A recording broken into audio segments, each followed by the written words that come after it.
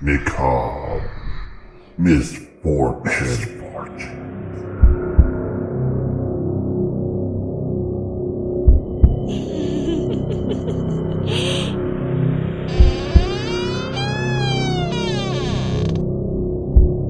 I'm watching you.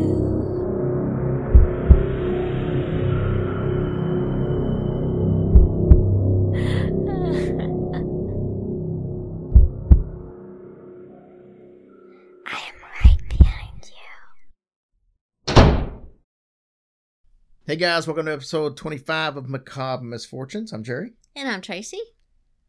Tracy, there have been several tragic accidents in Hollywood while working on movies. And some of these have brought on some changes and new safety procedures, or in some cases, even safety procedures with animals.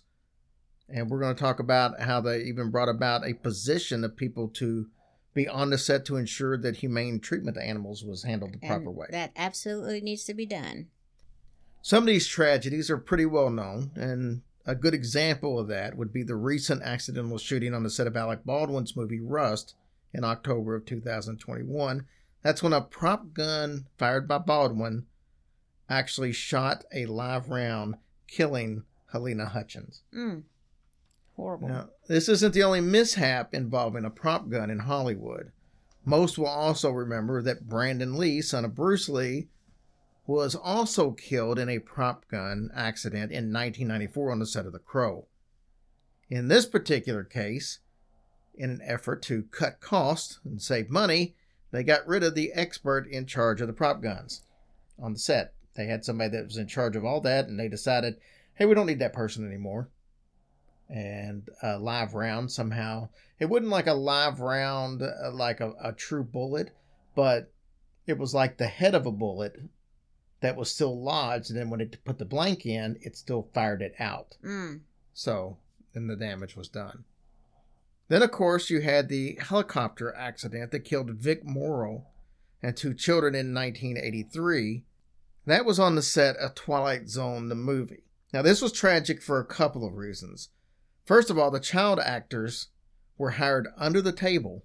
Oh, no. And their parents were not informed of exactly what they would be doing on the set. They knew they were going to be actors in the movie, but they were literally out in the water with a helicopter over top of them and explosions going on around them. Why would their parents not ask? Well, man, I guess they were probably foreign and didn't speak English. And, Oh, that's awful. I mean, like I said, they were hired under the table, so, yeah. you know. But in this particular scene, the helicopter was hovering about 25 feet above ground level, right? Or the water in this case. And Vic Morrow and the children were right below it. Well, some of the pyrotechnics went off, and when they did, one of them was a little too close to the helicopter, and it caused the helicopter to basically go straight down and crash into the water, and it landed on top of Vic Morrow and the two children actors, and it killed all three of them. Wow.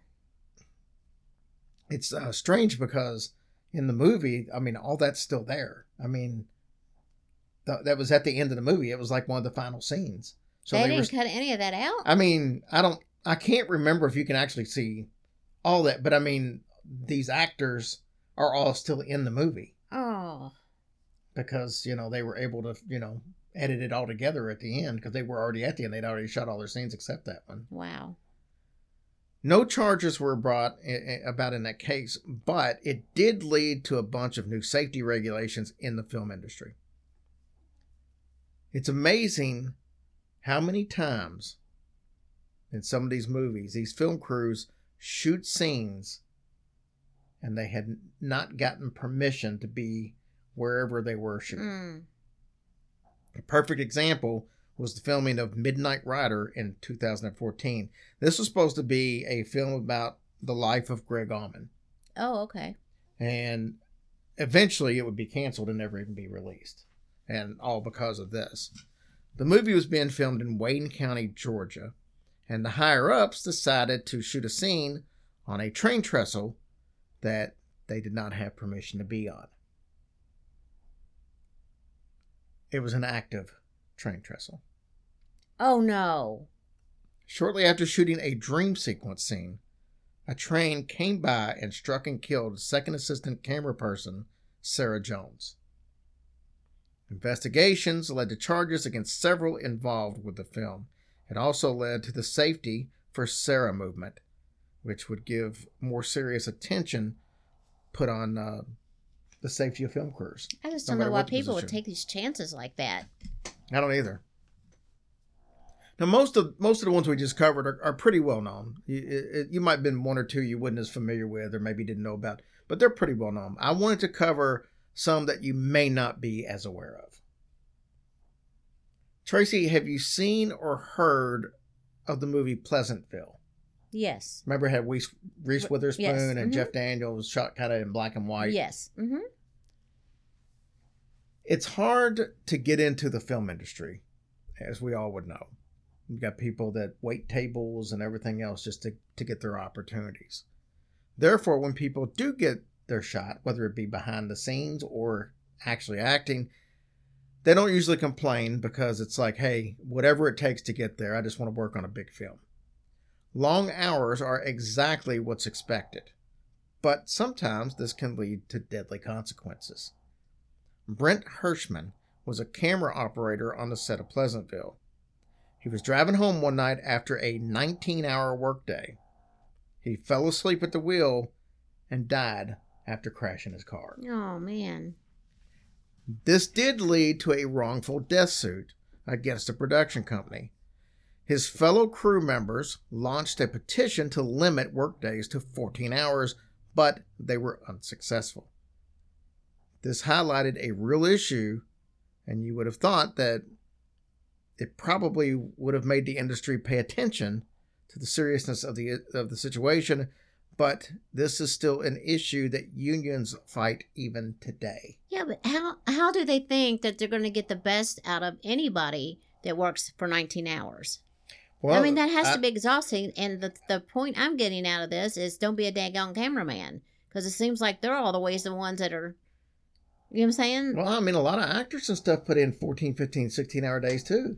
I mean, it depends on the scenes. It depends on, if they've got to shoot something at nighttime, so they got to get it all in while it's dark. It Well, I mean, depends on... I get that, but it seems like it can take breaks or especially if it's like an active movie, like there's a lot of action-packed stuff. I think the problem is with a lot of these things, there's a budget involved, and time is of the essence. So the longer they go, the more budget gets ate into, and I think the production companies or the big time movie outfits out there, I think they put the pressure on them to get it done as quick as possible. That's a shame. So, because you got to remember, some of these people are getting paid the salary of, hey, you're getting $15 million for doing this movie, but other people are just getting paid by the hour. Mm-hmm. So, Tracy, a lot of us watch reality TV, and most of us have probably seen the TV show Cops. Yes. Well, you may or may not realize there was a tragedy involved with Cops, and I'm going to tell you about it right after this quick break from our sponsor. All right, Tracy, so when it comes to Cops, usually you're going to see some car chase scenes, maybe a chase on foot. Sometimes they just got somebody pulled over and they're kind of searching their car while a person's outside. Well, in 2014, there was a shootout that occurred when a man was trying to rob a Wendy's restaurant in Omaha, Nebraska. And during the course of this shootout, sound man Bryce Dion was subsequently accidentally shot and killed by an officer. Oh my gosh. It resulted in a lawsuit against the city of Omaha, which was later dismissed. Oh. So that's awful. Yeah, so he was just wrong place, wrong time. Man, unfortunately. Oh man. I mean, if you think about that, that has to be scary for cameramen. I mean, they're having to try to keep their focus on what they're shooting, and I mean, I'm sure it's hard to keep your surroundings, on your mind as well. And I feel like they work just as hard as, the people that are actually in the film. Just like we was watching Dog the Bounty Hunter the other day, and daggone those cameramen, they was running and trying to follow them, and that fell in a daggone ditch or whatever because they had their cameras pointed up. And I mean, I'm sure it's a dangerous job. This next one we're going to talk about did not result in a death, but it very well could have. Michael J. Fox was shooting a scene on the set of Back to the Future 3. Mm-hmm. Let me just say that the fact that there was a Back to the Future 3 should be the real tragedy here. Oh, stop. Not what happened. But Not anyway, a fan? Anyway, in the scene, Marty McFly, played by Michael J. Fox, was supposed to be hanged in the scene. So the guy kind of grabs him. He's on a horseback. He takes off. Michael J. Fox is holding the rope. Mm-hmm. And he just kind of, you see him dragging along. Well, then the guy grabs him but decides, hey, there hadn't been a hanging here in years and he's going to hang him. So Oh, just dang. tie him by the neck and then throw the rope over the beam and then just start pulling it and pulling Michael J. Fox up. Well, they take a lot of precautions, safety precautions, when they do these kind of things for the movie. And a lot of times you'll see them wearing like a harness around their shoulder and it's not really on their neck. Yeah. But that wasn't the case here. And when they got Michael J. Fox pulled up, he actually lost consciousness for a few seconds before fellow crew members actually noticed and came to his rescue. Whoa. Are you saying because the rope is too tight? Yes, it was actually strangling him. Oh, Lord. How horrible. So that was one that didn't result in death, but Thank that gosh. very easily could have been if somebody wasn't really paying attention. Paying attention, exactly. So that movie sets with animals today, there always has to be a representative from the Humane Society on the set. Mm-hmm. Did you ever wonder what led to that? Well, I'm sure something horrible. Well, I'm getting ready to tell you. In 1936, the film industry was still pretty new, so there wasn't really much in the form of legislation of any kind, especially not for animals. So some questionable actions were gotten away with for the sake of realism, just in making stuff look real. In the movie Charge of the Light Brigade, the very end climactic scene, it featured the cavalry. They were on horseback and they were charging into cannon fire against the opposition. Well, of course, for the scene, many of the horses would need to fall in response to being shot by cannon fire. Right. Okay.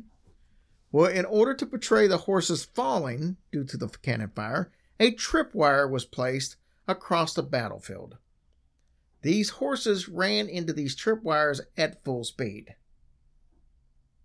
Obviously, these horses and the men on them took horrific spills. This resulted in 125 horses being tripped, with 25 dying in the process. Oh, surely I guess they thought that wasn't going to happen. I don't know if they even thought it through. Oh, jeez.